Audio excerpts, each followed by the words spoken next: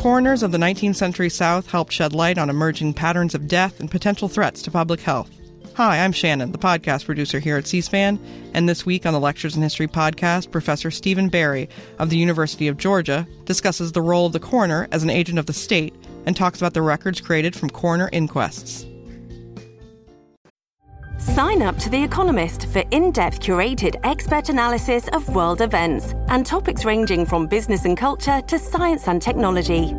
You'll get the weekly digital edition, online-only articles, curated newsletters on politics, the markets, science, culture and China, and full access to The Economist Podcast Plus.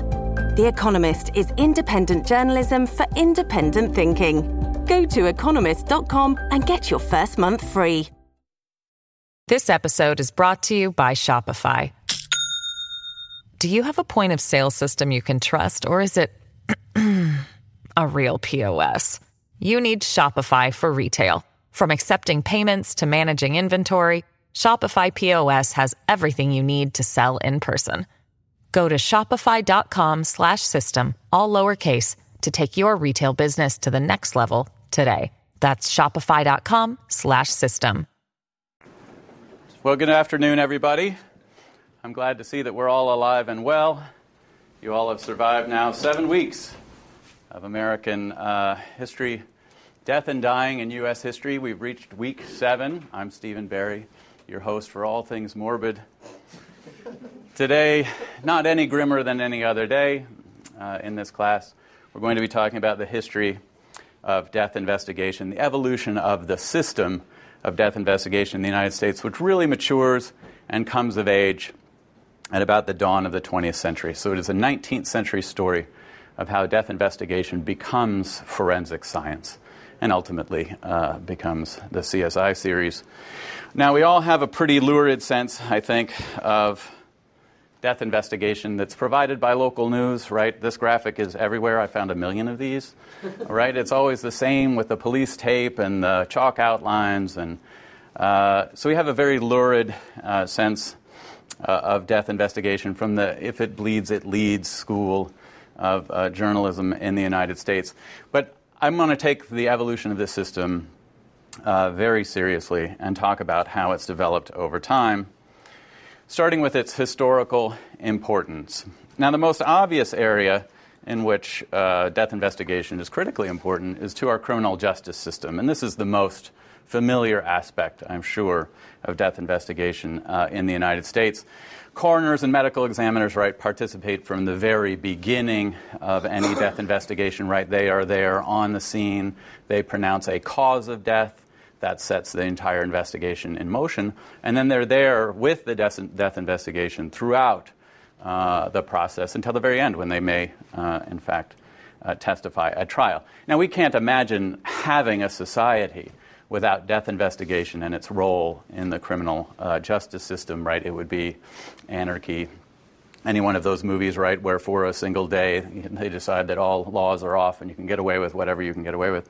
That's essentially what society would be. We would have murders, begetting reprisal killings in an endless cycle, because we'd have no referees, arbiters, or experts to create something that approximates fairness, consequences, and precision in our legal system. So this is the very, very familiar aspect of death investigation in the United States, the role it serves in the criminal justice system. I want to call your attention to 2 other key roles that death investigators have played throughout history, apart from the criminal justice system. And these are less appreciated, I think. The first is in public health. Death investigators are a critical component to our public health system. And throughout our history, the coroner and the medical examiner have been on the front line in battles with many of our most mortal threats, raising the alarm and uncovering correlations in epidemics no one else has seen. You have to imagine them, right, as I think too often happens. They're in a basement, morbid, dank little place doing their work, and yet what's washing across their examining tables, right, day after day, week after week, month after month, year after year, the rest of us may, in a bad life, see a death or 2. They see hundreds. And so they're the first to sort of see patterns or shifts in how people are going out of the world. So they are the ones who sound the alarm. And I'll just give you a couple of examples, but you could multiply them 1,000-fold. It's really the coroners at the turn of the 20th century who are calling attention to all the industrial accidents that we see as industrialization proceeds in our major cities. So in Pittsburgh in 1907, it's coroners who lead the charge against U.S. Steel, who has seen a rash of accidents that they don't want, right? The corporation itself doesn't want to advertise this fact. It's the coroners and the ME's office who are seeing these things and leading the charge for improvements in industrial safety. The same thing is true. You guys might be familiar with this 1911 horrific fire at the Triangle Shirtwaist Factory company where 137 young women die. Some of them of the flames, and others had perished from leaping out of the 8th story of that building as it was set on fire. Nobody tells that story from the perspective of the coroners who really led the charge. They'd seen the damage. They'd seen this time and time again, well before this one factory fire. They'd been dealing with this phenomenon. They were finally fed up. And so in 1911, they are the ones who lead the charge for more industrial safety around the areas of factory fires. Another example, in 1924 in Newark, New Jersey, it's a pathologist performing autopsies who discovers that radium, the paint that they're using on watch dials, right? So it was a great innovation in its day that your watch dial would be painted with this radium paint and would therefore glow. But the way the workers worked with their brushes, they would always point the brush so that they could get a fine enough line of paint. So they're constantly dipping this brush across their tongue that has had this radium on it. They're dying of necrosis of the jaw, anemia, and other problems. And it's really, again, the coroners who see not just one, right? My daughter dies under mysterious circumstances, but that's one instance. It's the coroner who sees tens, dozens of these kinds of cases and starts to see a pattern and starts to figure out what is in fact going on. More examples. They're the first ones for traffic safety laws. Everybody gets their first car, right? They're overjoyed. They hit the road, and then they hit a tree pretty shortly thereafter. So as soon as you have cars in the 1930s, you're starting to have massive accidents. There are cars that are not well-versed for safety. There are no stop signs. There are no traffic lights. And so you're seeing more and more traffic fatalities. And, you know, it's one case here or there for those who experience it firsthand. But again, for the coroner, it's happening en masse. And so here is a New York medical examiner, 1931. Our greatest source of danger to life and limb today is the operation of the automobile. Or a Wisconsin coroner in 1930. More lives were lost in Milwaukee over the past 5 years from automobiles than all the acute contagious diseases combined. So you get this sense, right, that the coroner is like the canary in the coal mine, right? They're the ones who really see the dangers that are coming at us as they come at us. I'll just give you a few more examples that were interesting to me. Coroners are the first ones to raise the alarm about needle sharing. It's this crazy 1933 case of heroin addicts in New York City who are getting malaria. But again, they're the first ones to see the pattern. They're the first ones to see an epidemic of child abuse and spousal abuse among the working class in the industrializing city. They're the first to sound the alarm about SIDS. They're the ones who discovered sudden infant death syndrome and to see it as a pattern, just more and more babies dying for no apparently good reason. They sound the alarm about AIDS. Again, you can imagine these kinds of things, right? They get these cases where if it's needle sharing, right? They all seem to be addicts. As I make my investigation, they have these track marks. I wonder but they have malaria. This is kind of a curious combination. What could be going on here? The same thing with AIDS and the body there. Cocaine-related homicides in the drug wars of the 80s. Again, it's the coroners who are saying, whoa, this is a raft of violence that I haven't seen in my time here before. What exactly is going on? The case that we're most familiar with, right? Will Smith is in a new movie about concussions in football, and that's based on a real pathologist who worked at an Allegheny hospital in Pittsburgh and started to diagnose brain damage and repeated trauma to the head in American football players. And that has become sort of a cause célèbre. So this is that role that isn't that lurid police line, chalk outline kind of sense of how important death investigation is to public health. Seeing patterns, raising the alarm about, as our society evolves, what new dangers are there that we need to deal with. And in a related area, in diagnostics. Okay, because they work with corpses, not patients, the truth is death investigators have really never gotten, I think, the sort of credit they deserve for their role in public health or the respect that they deserve from their medical peers. But the truth is they make their medical peers better. And this has been true throughout history. I'll just give you one example here. At the turn of the 20th century, Massachusetts General Hospital made a major push to have all of its patients autopsied. This was the first time that a hospital said, okay, everybody who dies in this hospital is going to go down and have an autopsy, and we're going to see if the clinician was right, essentially. So the clinician said, this person, madam, you have died of A. And then the coroner said, no. And so they uncovered just how massively awful their clinicians were in terms of diagnostics. And so what they said is, this has to go the other way. Everyone, as part of their medical education, has to do autopsies and has to see these kinds of things firsthand. So they've played an important role in improving medical diagnostics, especially through the role of the autopsy, which is just the start, right, of the panoply of tools in their toolkit as forensic science evolved over the course of the 19th century to produce, by the turn of the 20th century, our modern-day medical examiner. Now, okay, I'm just going to walk through some of these pretty quickly. At a conceptual level, right, the autopsy's been around forever. So like that first Neanderthal, his Neanderthal buddy drops dead, and the guy's poking him with a stick and wondering what he died of. Dude, I mean, that's been around essentially forever. They did an autopsy on Caesar, right? They discovered that it was actually that second stab that was the coup de grace, as they called it. First guy didn't do such a good job. Nope. But they had 23 blows total, so the second guy did them in. So autopsies have been around forever, but again, it's their systematic use that I think changes. The two possible candidates for the father of the modern autopsy are there on the right-hand side of the screen. One is Karl Rokitansky, 1804 to 1878.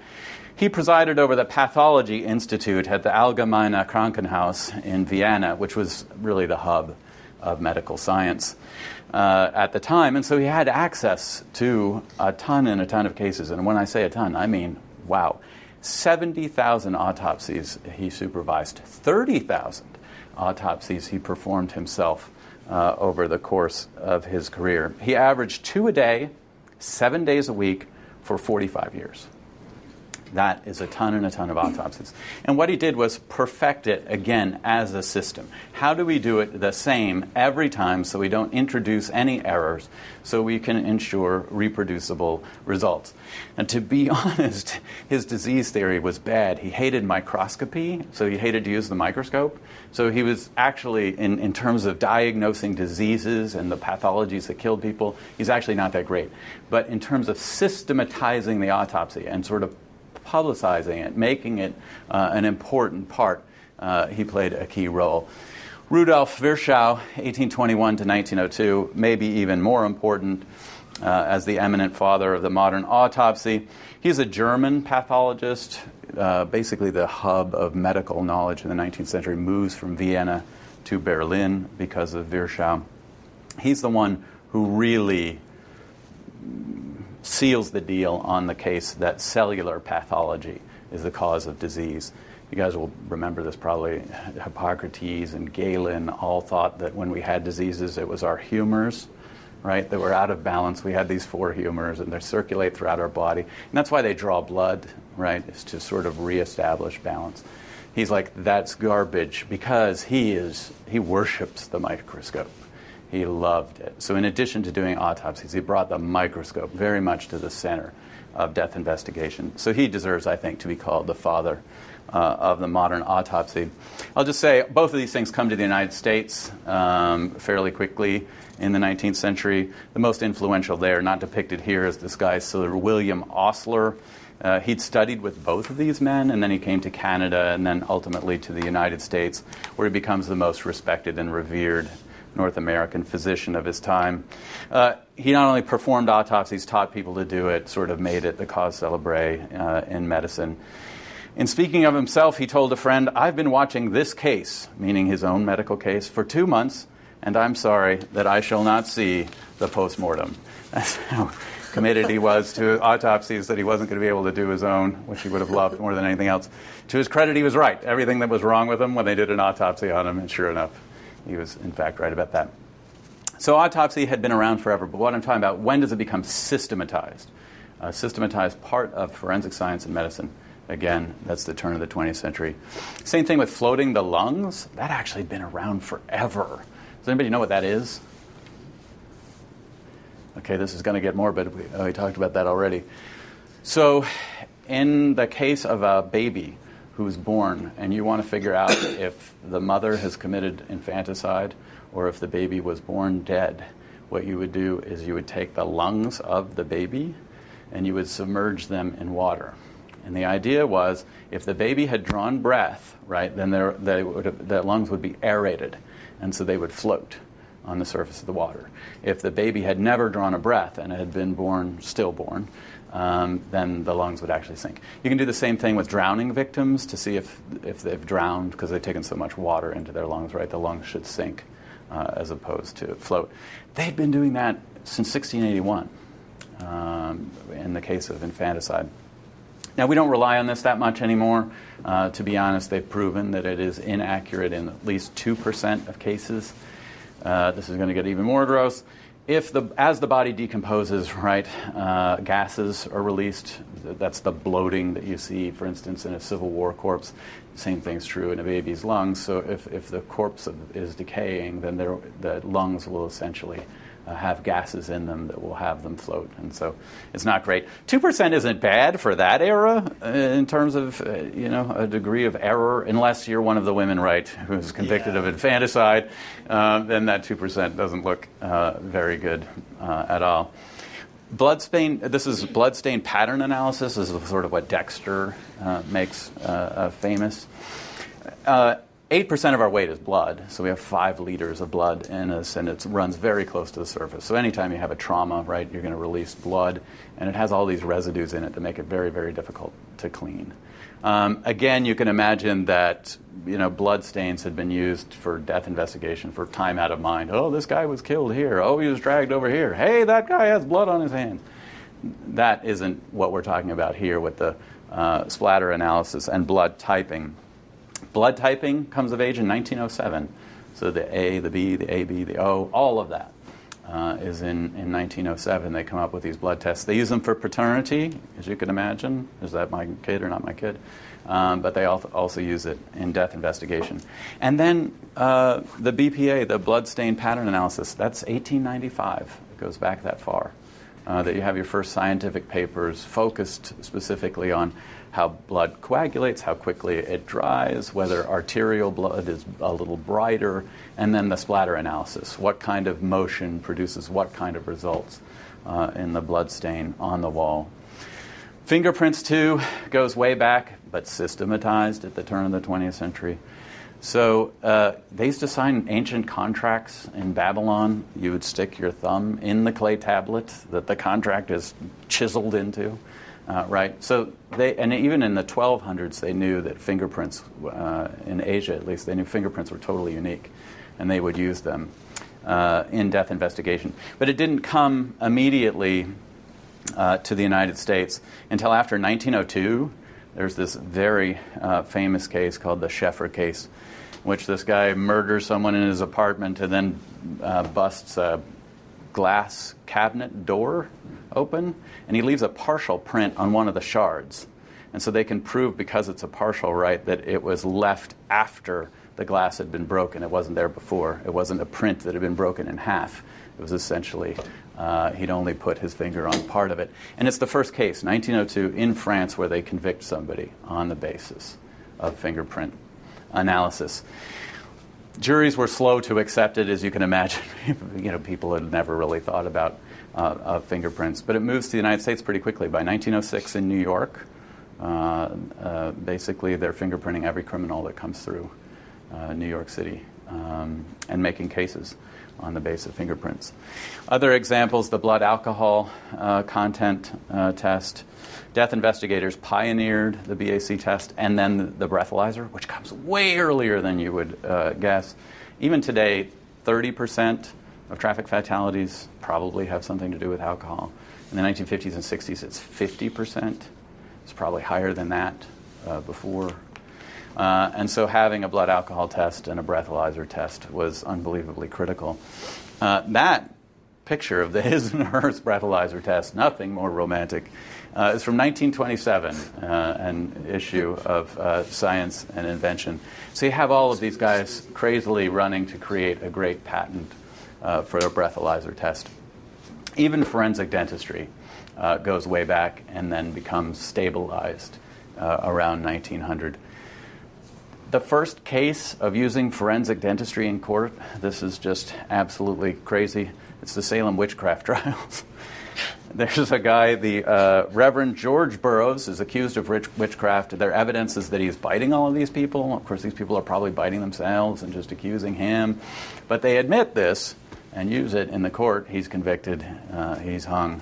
Later they say, I'm sorry, to his kids and pay them. But so it's an ignominious early form of bite mark analysis and forensic dentistry. But we all know by the 1870s, right, forensic dentistry and dental records are a key part of murder investigations.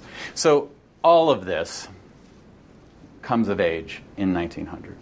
And I want you to see the historical importance that the coroners and MEs have played in our public health system, in diagnostics, and the forensic science, the toolkit that they developed over that period.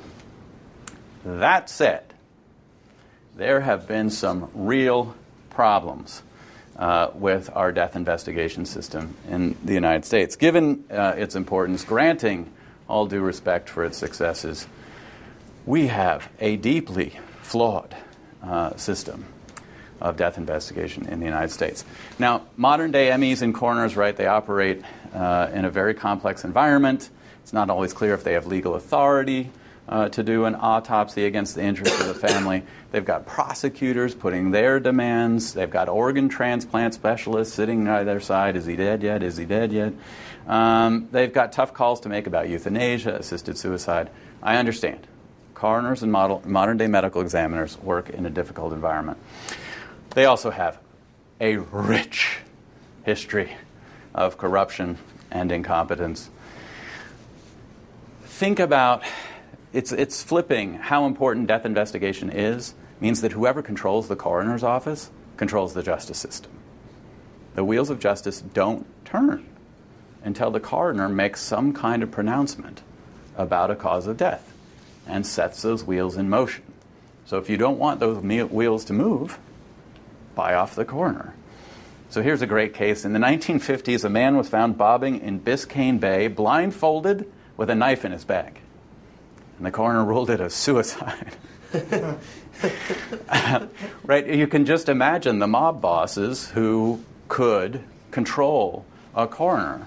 The investigation into this death would never get started. Even if coroners didn't stoop that low, right, you can imagine they routinely got kickbacks for steering bodies to particular undertakers. You can imagine they get money for releasing crime scene photos and other bits of nastiness from their own exam tables. And this is the gnarliest bit, quite frankly. It wasn't until 1968 that we had the Uniform Anatomical Gift Act, which said that coroners and MEs couldn't take anything out of the body before it was put in the ground. Not until 1968. So we're sort of all familiar with the ghouls, as they were called, the grave robbers in the early 19th century who would steal whole bodies for uses at the medical college. And we know that that practice went out of favor But the degree to which they used organs from dead bodies to do pathology tests, there's a great deal of that all the way through 1968. There was a massive trade in human growth hormone, which you get from the pituitary gland. We would never be able to do this, but if you dig up tons and tons of bodies that were buried before 1968, I wonder how many of them have their pituitary glands, quite frankly, because the coroners could make all kinds of money selling them on the black market. This episode is brought to you by Shopify. Do you have a point of sale system you can trust, or is it a real POS? You need Shopify for retail. From accepting payments to managing inventory, Shopify POS has everything you need to sell in person. Go to shopify.com/system, all lowercase, to take your retail business to the next level today. That's shopify.com/system. Just some examples. A Dallas ME in the 1940s was in the habit of dropping dead babies on their heads to learn about injury patterns.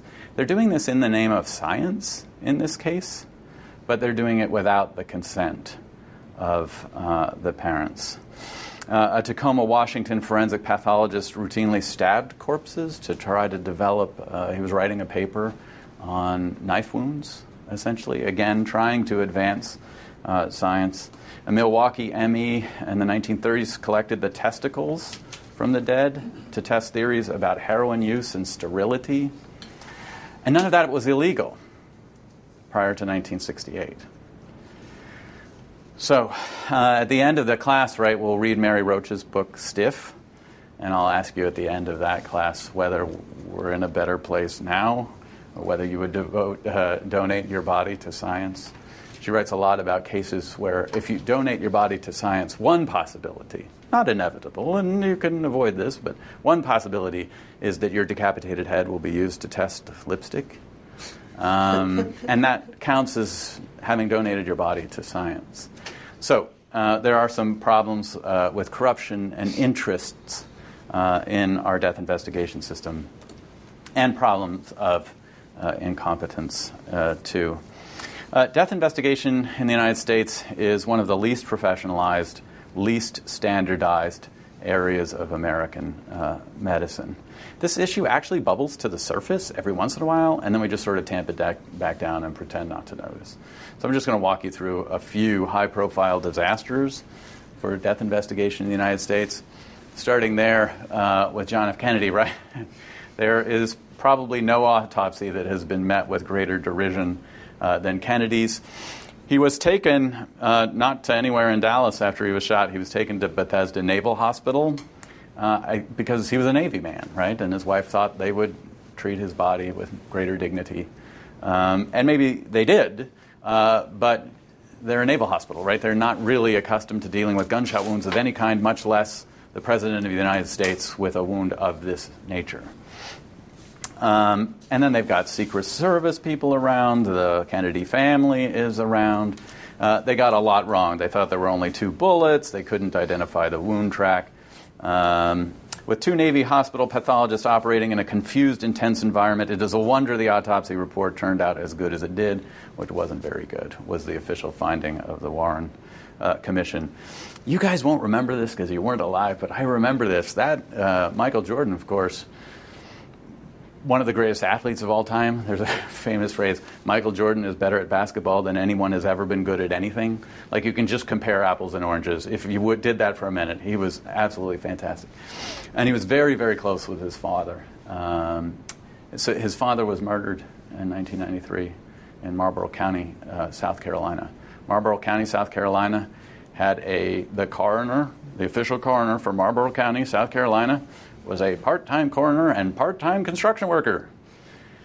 He said he didn't have enough room in the fridge for this very unfortunately decomposed body. He'd been basically carjacked. His body had been thrown into a swamp where it decomposed. So he didn't have anywhere to store it, so he just put it in the oven. Now, fortunately, he saved the teeth. I'm not even quite sure why. But this became a major investigation, as you can imagine. 1993, Michael Jordan was, I don't know, one of the greatest stars on the planet. And the loss of his father was a real black eye for pathology in the United States. The coroner in this case, I just love this quote, said, "I guess I've done for the Coroners Association what Tanya Harding did for figure skating." It was, yes, just a disaster. And ripped from the headlines, right, is Antonin Scalia, who, quite frankly, probably should have had an autopsy given how high profile his case is. Guy had all kinds of health problems. He was old. He was way overweight. He had all kind of risks. I'm sure a heart attack is probably what claimed his life. But like with Kennedy, the conspiracy theories that follow in the wake of failing to do any kind of analysis is a problem. So you guys know the story, right? This is very recent. He was hunting at a little Mexican border town on a remote ranch. He was found dead by the ranch owner, who said, "We discovered the judge in bed, a pillow over his head." And then what happens? It's remote Texas, right? And again, it's Texas. So they don't fly him over, they don't take him to Miami. He was pronounced dead with a cause of death by phone, essentially, because that's the way our system works. It has all kinds of holes in it. And then once Trump hears about this, he says, "It's a horrible topic, but they say they found a pillow on his face, which is a pretty unusual place to find a pillow." And then Michael Savage, the conservative radio host, "This is going to be bigger and bigger and bigger. We need the equivalent of a Warren Commission." Essentially the notion that a Supreme Court justice has been snuffed out with a pillow over his face. None of that would happen if we had a standardized system of death investigation. These are just the high-profile disasters. Quite frankly, we don't have a system. That's part of the problem. As late as 2009, in its report, Strengthening Forensic Science in the United States, A Path Forward, the National Academy of Sciences lamented, "Death investigation in the United States is fragmented, deficient, hodgepodge, and disjointed." And the reason, as I say, is we don't have a system. What we essentially have is the medical examiner, whose goals should be, aren't always, justice and science, overlaid on top of a much, much older system, the system of the coroner. And it's the system of the coroner that I want to talk about for the rest of our lecture today. Now, I don't want to turn coroners into the villains of this story. That's not my point. Many of the advancements that I laid out at the beginning, at the Triangle Shirtwaist Factory and all that, those were coroners who discovered, they were on the front lines of our public health and discovered these real threats to us and came forward. So I don't at all want to slight them. I do want to say, I'm an historian, so I want to talk about what's in their DNA. That is to say, the coroner's office, going way back for time out of mind, is not interested in justice or science, which we would hope they would be. It's always been interested in something else, something approximating that, but not exactly the same. So, does anybody know where the word coroner comes from? Corona.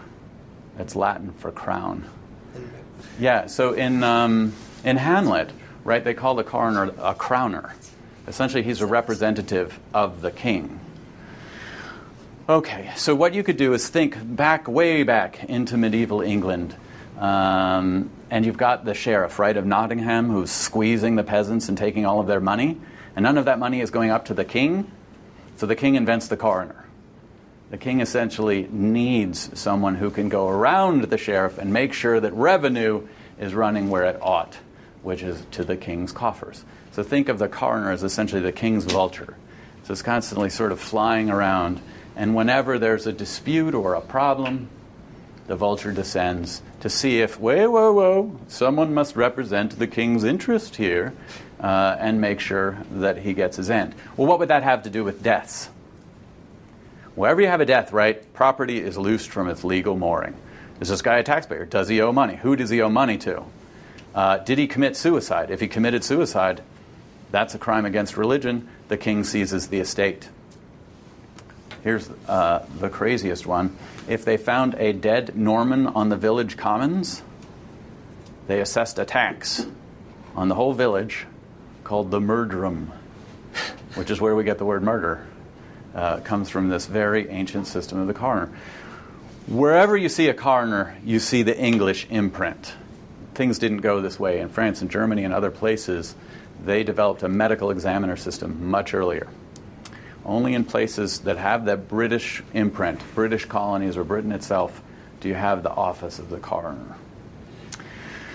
Okay, so one of the things I'd like to suggest is that the coroner is really a creature of the state. Instead of thinking of the coroner as someone on the side of justice or on the side of science, and that's what's evolving in this period, really just a creature of the state. If the state is on the side of justice, if the state is on the side of science, well, then the coroner might be there too. If the state has other interests that it's protecting or other preoccupations, then the coroner will be the tool of those interests and captured by those preoccupations. And here we arrive at our assignment for the coming weeks. To illustrate the point that I've just made, that the coroner is not in his or her DNA necessarily, the origins of the office is not necessarily in science and justice, but in representing the interests of the state. We're going to do a little object lesson by doing a deep dive into the coroner's reports from the 19th century South using CSI Dixie, which you can find at csidixie.org. What this site does is it takes 1,582 inquests that were done in South Carolina between 1800 and 1900. It digitizes them. That is, you can read you can read the original record, but it also datifies them. Was this a homicide? Was this a suicide? Was this an accidental death? All of that. Okay, just to get a sense of what they look like, what you'll see as you get into this assignment. These are the coroner's reports as I first came across them when I was at the South Carolina Department of Archives and History. You guys know I'm one morbid dude, right? I have been fixated on death since I was a little kid, and I think I was always destined to open this box of coroner's reports in South Carolina. The minute I opened it, I was just, how many are in here? It's all endings, right? I'll know nothing of the noon of any of these lives, like the happy moments in all of these lives, perfectly lost to me. I'll only know the end. And every time I pick it up, it doesn't end well, right? They all end different. They do. They all end the same. And for this weird moment, right, I figured that's true of all of us. We'll all end different. We all end the same. Nobody's ever escaped mortality. And so in that moment, in that meeting room in the South Carolina Department of Archives and History, it was like, as Poe would have it, death was looking gigantically down.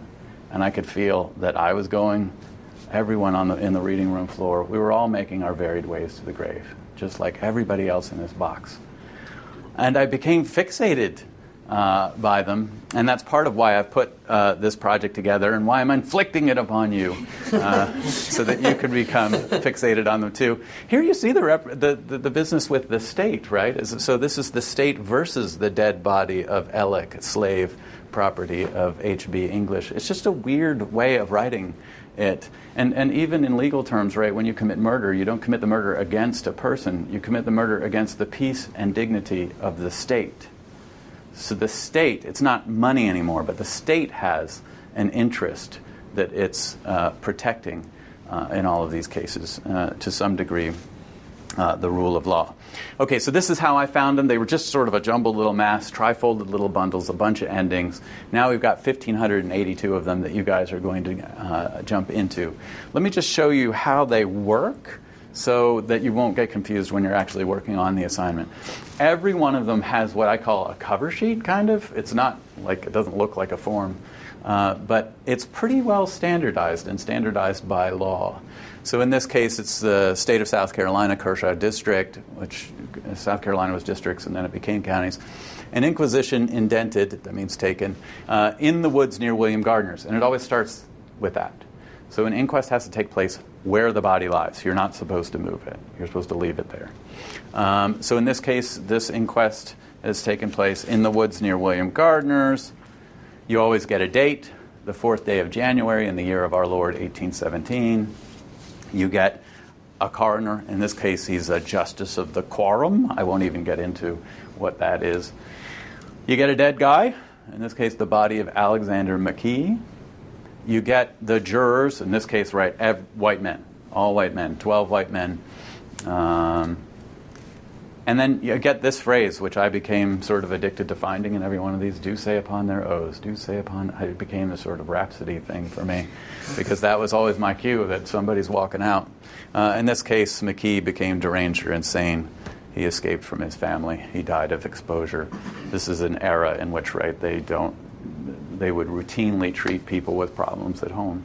And so they'd essentially locked their loved one up and he escaped. Yeah. So I guess there's no mental right. health institution to take care of stuff like that. Right. So not in 1817. Well, you'll start to see in South Carolina and other places reform movements for penitentiary, facilities for the deaf, dumb, blind, insane, other kinds of improvements, but not in 1817. You had to take care of it at home. And in this case, as I say, he escaped and died of exposure. So that's just the cover sheet, and it's mostly boilerplate legalese, but it does give you some data. But what I'm saying is it's a trifold little bundle. That's just one of the pages in a typical coroner's report. In this case, what you have is a dissenting opinion, what I would call the minority report. So in this case, a guy named Gino, this is in South Carolina, had been charged to take a slave to the slave jail, essentially, and the slave was injured and couldn't walk fast enough, and so Gino lashed a chain around his neck and dragged him until he was dead. And 11 jurors said, well, and this guy was like, are you kidding? Undoubtedly a racist, undoubtedly in support of slavery, but he thought that there were some boundaries, at least. And so he writes this minority report. And you get the testimony of women and slaves. They can't testify at trial, but they can testify here before a coroner's inquest. So in this case, it's written out right by the coroner himself or another white man. So it's testimony that moves through white patriarchy to be documented. But it's at least their version of what happens. So we get cases where an inquest jury finds that a slave woman had died of apoplexy, but her daughter says, my mom was hit with a shovel. So we get traces of what really happened in these inquest files. And you get some hint of the poor whites of the antebellum South. In this case, every one of these people are making their mark. I just want you to be familiar with that.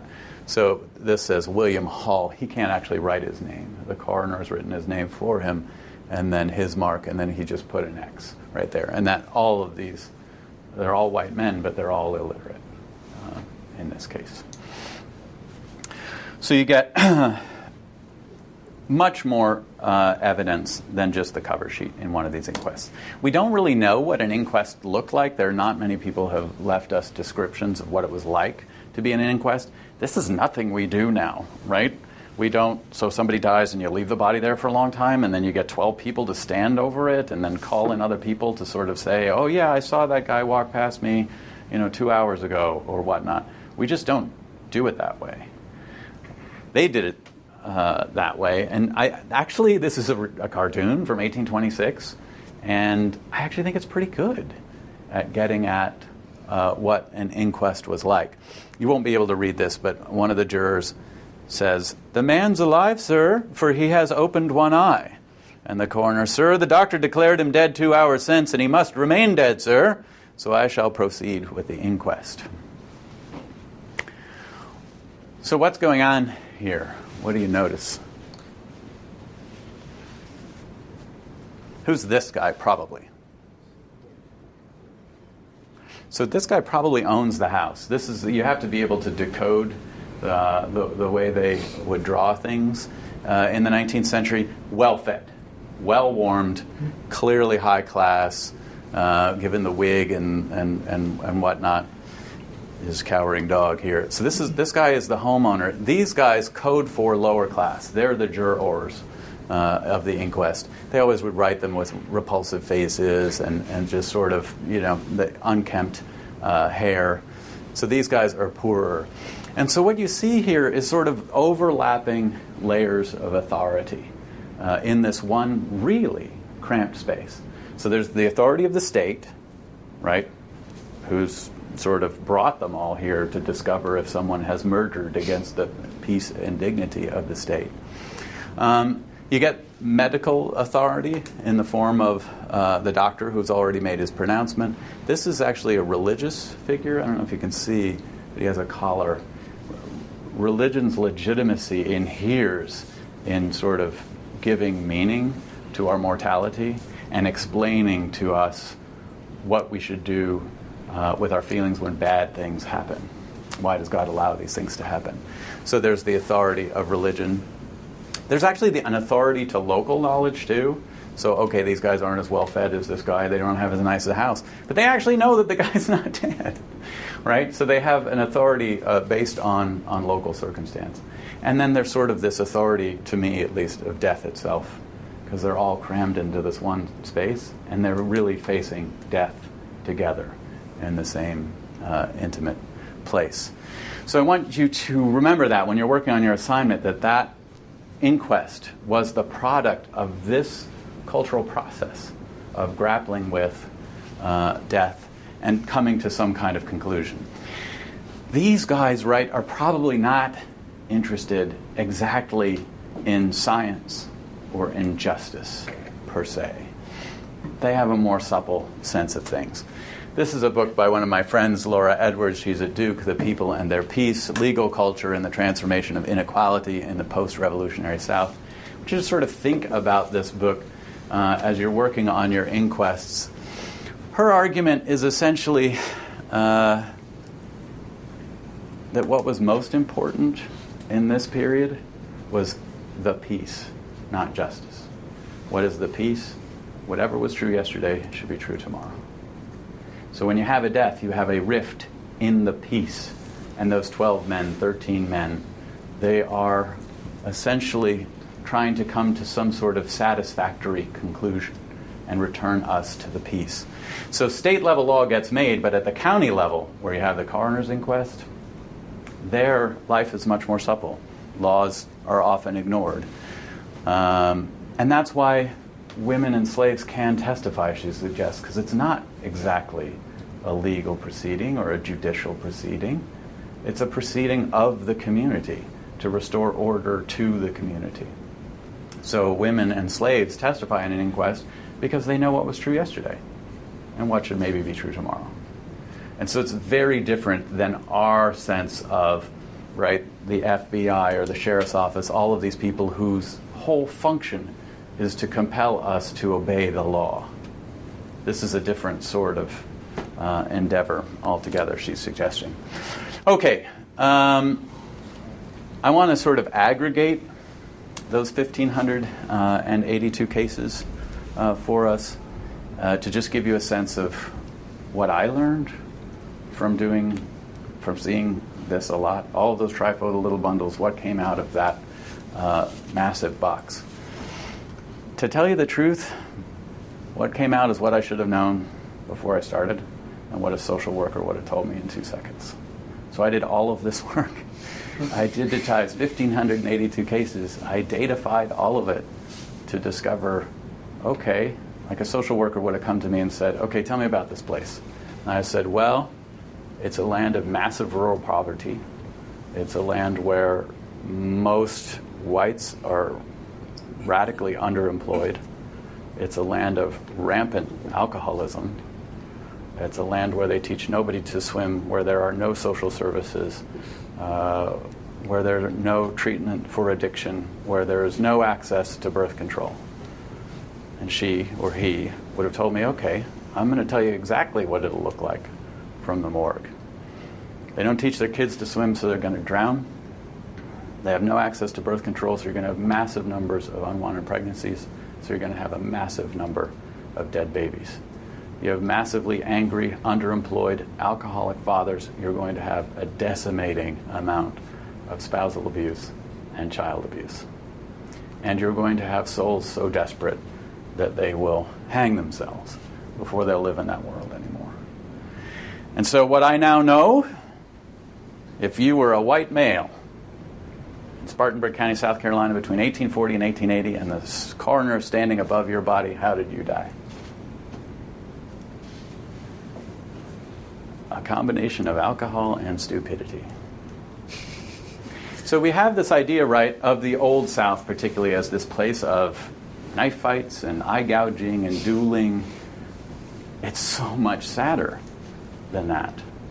If you were a white female, Spartanburg County, South Carolina, same period, coroner standing above your body, how did you die?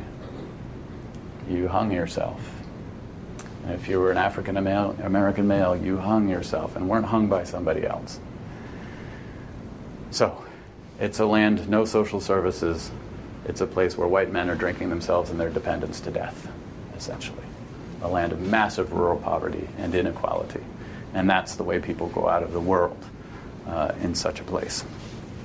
Okay, your assignment is going to be to write up one inquest as a narrative story.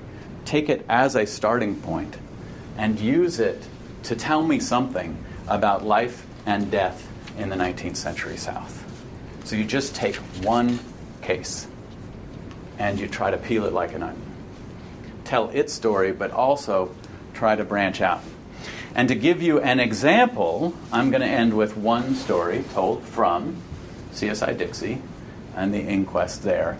It is the story of the deaths of James Cook, Moses Parks, Alan Attaway, David Phillips, Hampton Stevens, and Albert Mignard in Hamburg, South Carolina in 1876. So this is where we'll end with this one story from a set of inquests in the CSID case set. This map, I know it's probably hard for you all to see. Hamburg is right here. It is directly across the Savannah River from Augusta. Just if you can orient yourself to Augusta, you're practically in Hamburg. Hamburg is directly across the way. So here is the Savannah River, which is rolling down to the sea here. And here is the port at Charleston, one of the most important cities in the antebellum South. So Hamburg had been settled in 1820 by Henry Schultz, who named the town after the famous city right in his native Germany. It quickly became a hub of wagon traffic would come here, pulling cotton from the interior of the South. At first, in 1820, right, we don't have railroads yet. Most of that cotton is then going by Savannah River to ports here, and then carried to Charleston by boat. So that's 1820. By 1825, they build this Hamburg to Charleston Railroad. And this is the B&O, right, is a famous common carrier, the Baltimore and Ohio Railroad. If you look on Wikipedia right now, it will say that it was the longest common carrier in the United States. No, because everybody forgets about the Hamburg to Charleston line. Chartered in 1827, it was the world's largest railroad in its completion in 1833. In its heyday, 60,000 bales of cotton worth $2 million moved through Hamburg each year. Yeah. And I'm guessing that like this area that prior to that had a lot of wagon traffic is now economically depressed because there's like no more traffic through it. Well, and that's what we'll see, especially afterward. What happens to Hamburg is that it becomes a spur town, right? You're familiar with these, where the railroad essentially goes around it or finds another route. And so by 1876, Hamburg is a ghost town, essentially. And what you have after the Civil War is African Americans specialized in these places. The problem, if you're African American after the Civil War, part of it is real estate.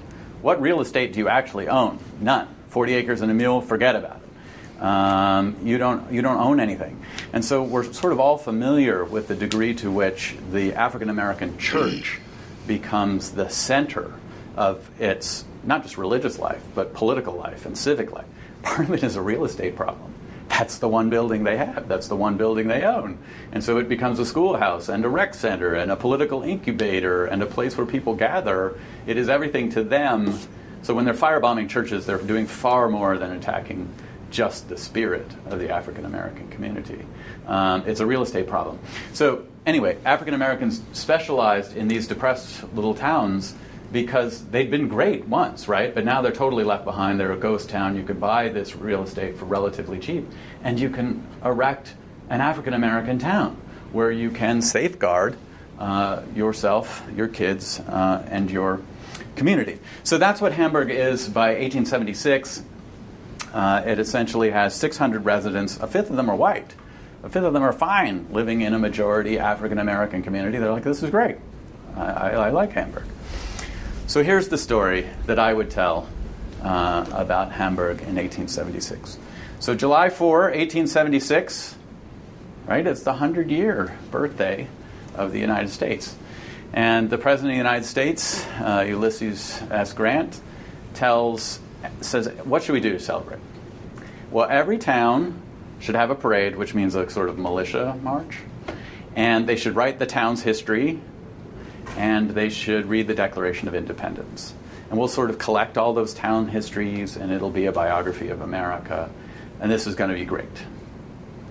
So that's the idea, July 4, 1876. Remember, majority African-American town. They have an African-American militia. Their guns are terrible. They have no bullets. Doesn't matter. They're marching. They're having a good time. They've read the Declaration of Independence, and they're marching here on the center square of the African-American town of Hamburg, which they have bought with their own money. And right here is a wagon with two boys in it, a guy named Tommy Butler and Henry Getson. And they're watching these guys march under their militia captain, a guy named Doc Adams. And this was one witness who remembered them marching. They were most equal to any company, white or colored, no matter where they came from. Adams, the militia captain, had them well drilled. That was the great fault. So Henry Getson and Tommy Butler actually belonged to the Butler plantation. To get there, they have to come across the river from Augusta, where they've done whatever trading, by wagon, and then loop around to their father's plantation, which is over here. So they're constantly having to come through Hamburg on their way to Augusta and from their plantation. And it's driving them crazy that this is such a successful African-American town. It's driving them crazy, probably, that these are black men with guns, that they're so well ordered and well drilled, that they're so happy. On July 4, 1876, this represents everything that they don't want to see in the history of the United States. So they drive their wagon directly into the parade. They could easily have gone around. This is actually a really large field. They could have gone around just easily. They don't. They drive directly up to the parade, and they demand that Doc Adams essentially disperse his militia. He says, I don't know why I would do that. I mean, this is what the President of the United States had wanted all of his towns to do. Getson says, doesn't matter. This is the rut I always travel. Which I just sort of like that mentality. This is the rut I travel. I cannot be in a new place, in a new space, think a new thought. This is the rut I always travel. So Doc Adams relents, and he says open order, which is essentially make a hole. They do, and then all of the militia goes home on what had been sort of a depressing end to the 4th of July. The next day, Tommy Butler, Henry Getson, and his father come to the sheriff's office at Hamburg to swear out a warrant on Doc Adams, his militia, for obstructing a public road.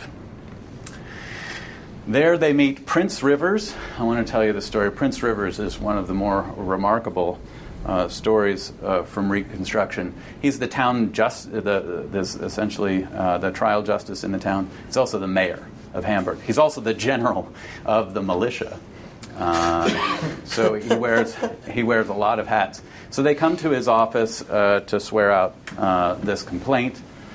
I want to just give you a little bit of a backstory. This is the best picture we have of Prince Rivers. He had been born in slavery. He taught himself to read and write. He was a carriage driver in Beaufort, South Carolina. As soon as the Civil War starts, he jumps on his carriage horse and rides it to freedom. He joins the United States colored troops. He becomes a sergeant. He's attacked in New York because he has chevrons on, and even whites there don't want to see a black officer. And he more than holds his own. This guy was one tough hombre. His own commander, Thomas Wentworth Higginson, said that Rivers had no equal. There's not a white officer in this regiment who has more administrative ability. No anti-slavery novel has described a man of such marked ability. If his education had reached a higher point, I see no reason why he should not command the Army of the Potomac. And if there should ever be a black monarchy in South Carolina, he will be its king. He didn't become the king of South Carolina, as we know, but he was known as the Black Prince. He was the power of Aiken County. So Edgefield County, the most unreconstructed county in South Carolina, has a county carved out of it. And he's trying to make a go of interracial democracy in Hamburg, in Aiken County, in South Carolina, at the height of Reconstruction. So, he's got these angry white men who have this ridiculous notion that they're going to drag his militia captain out to some legal bushes and beat the man to death. He says, well, maybe these guys are drunk, or they're hotheads, or let's let cooler heads prevail. So he says, come on back in a few days. I'll have Doc Adams here. We'll have some of the militia people here. We'll see if we can settle this. A couple days later, Matthew Calbraith Butler, no relation, probably some relation, but you know how the South is, to the Butler boys, shows up at Prince Rivers' office. This guy is totally unreconstructed. In his first run at Congress, he had lost to a black man. He tried to take it out on local blacks. They burnt down his house. Utterly unreconstructed, as I say. This is a quote from one of his friends. With all of his beautiful manners, when he wanted to be, he could be the most cold-blooded, insolent human being that mortal eyes ever beheld. So he said he was there as General Butler. I don't know if he thinks his Confederate service isn't over. I don't know what's going on. He says he's there as the Butler's lawyer, but also there as General Butler. He demands that the militia come to him, that they stack their arms and surrender those, and that Doc Adams formally apologize to the Butler boys for how they treated them on the 4th of July. Prince Rivers asked if they did all that, would Butler vouch for their safety? Butler said it is owing to how they apologized to Mr. Butler for how they treated his sons on the 4th. So,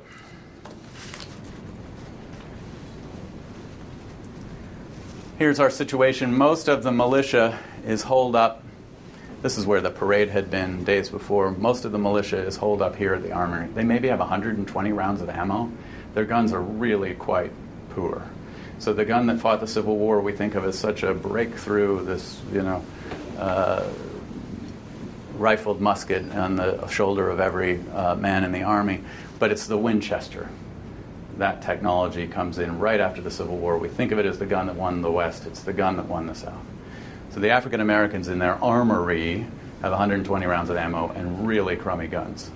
By comparison, the people who start flooding into Hamburg, coming across the bridge from Augusta, many of them are carrying Winchesters. And we have strong accounts that they bought the local grocer out of alcohol.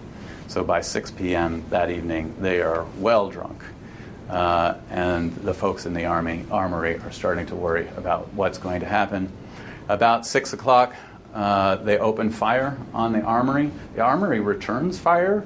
Maybe did or maybe didn't kill one guy, McKee Merriweather. He might have been killed by his own dudes. We have no idea.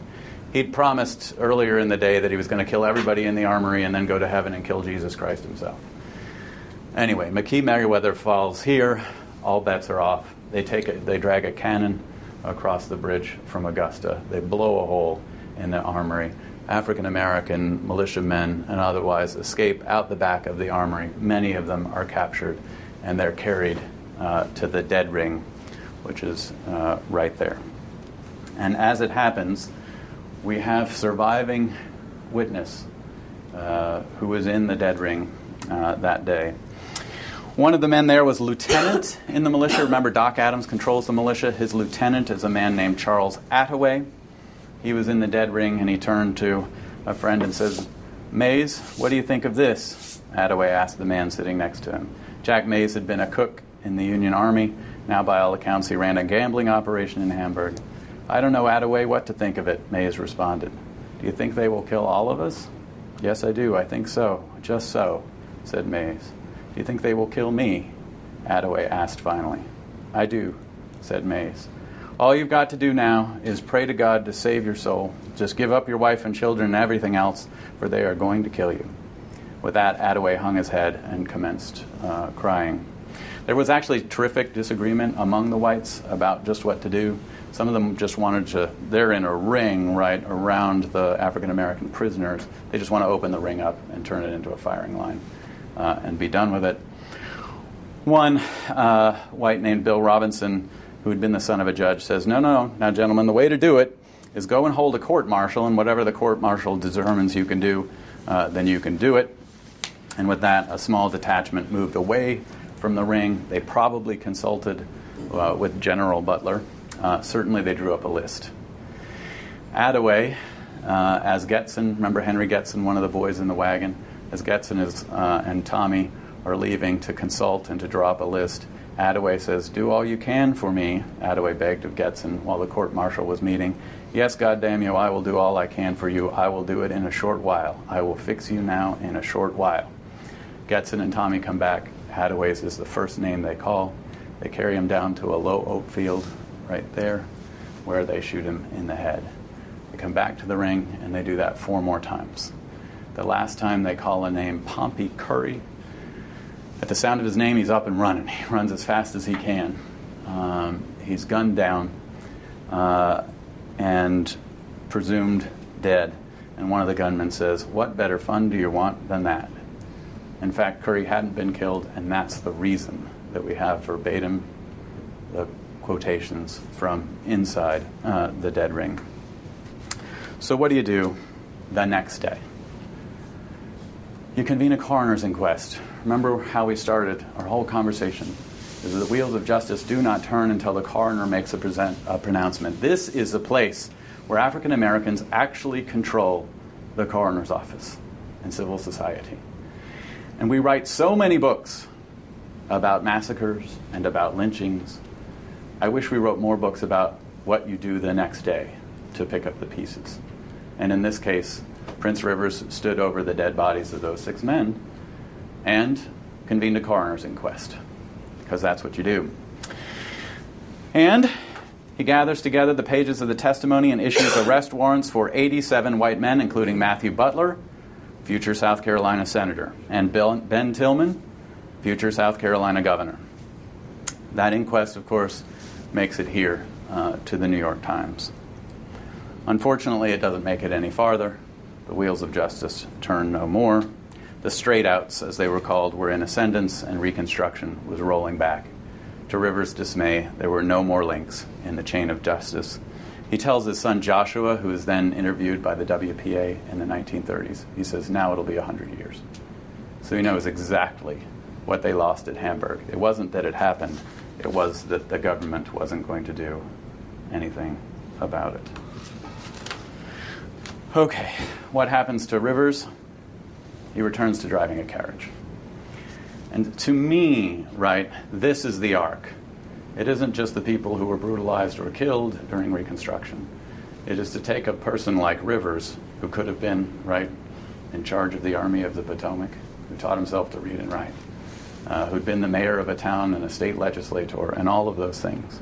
But his arc is from a carriage driver to a soldier to a state legislator to a mayor and to a carriage driver again, driving white people around. Attired in his livery suit and tall beaver hat, said an admiring white witness, "He looked like a piece of statuary. So erect in form was he." So, what markers or memorials are on the ground? How should we remember what happened at Hamburg? In 1916, they erected a monument to the massacre, to the riot, as it was described by them, to McKee Merriweather, the lone white who'd been killed and promised to kill Jesus Christ himself, probably caught in the crossfire. And inscribed on that monument is, "In life he exemplified the highest ideal of Anglo-Saxon civilization. By his death he assured to the children of his beloved land the supremacy of that ideal," after which they watched Birth of a Nation. And what monument remains to Prince Rivers and all of the men of Hamburg? Where is Hamburg now? This is what happens to Hamburg. In 1911, the river floods, and basically Augusta has the money and the federal pool to get the Army Corps of Engineers out to shore up the levees. Hamburg does not. In 1929, the next flood comes through. Hamburg washes away. All that they owned, all that they'd bought, none of it protected. All of it returned, and now known as North Augusta. And here we are around the site of the Hamburg massacre.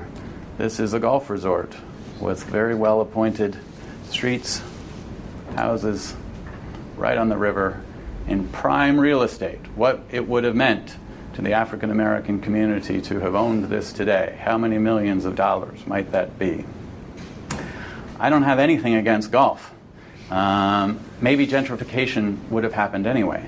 My question is, how do we remember? What markers remain on the land for us to remember? Here's the execution site. Remember that low oat field where they shot down Charles Attaway and 3 others? And what is running over that site? That is the Jefferson Davis Memorial Highway. So that is just an example of the kind of story that you can write from these inquests, and that I hope you will write in the weeks ahead. Does anybody have any questions about death investigation in the United States, the coroner's office in the 19th century South, or anything else?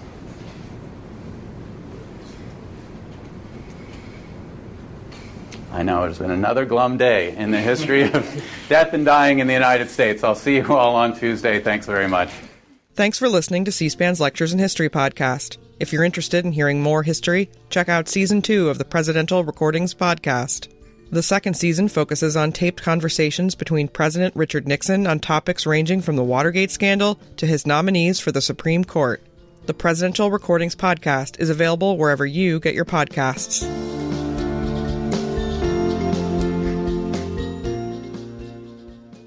If you've been enjoying this podcast on Stitcher, please be aware that platform is ending operations at the end of August. But don't worry, you can still find this podcast and all of C-SPAN's podcasts on many other podcast platforms, including Apple Podcasts, Spotify, Google Play, and the C-SPAN Now app.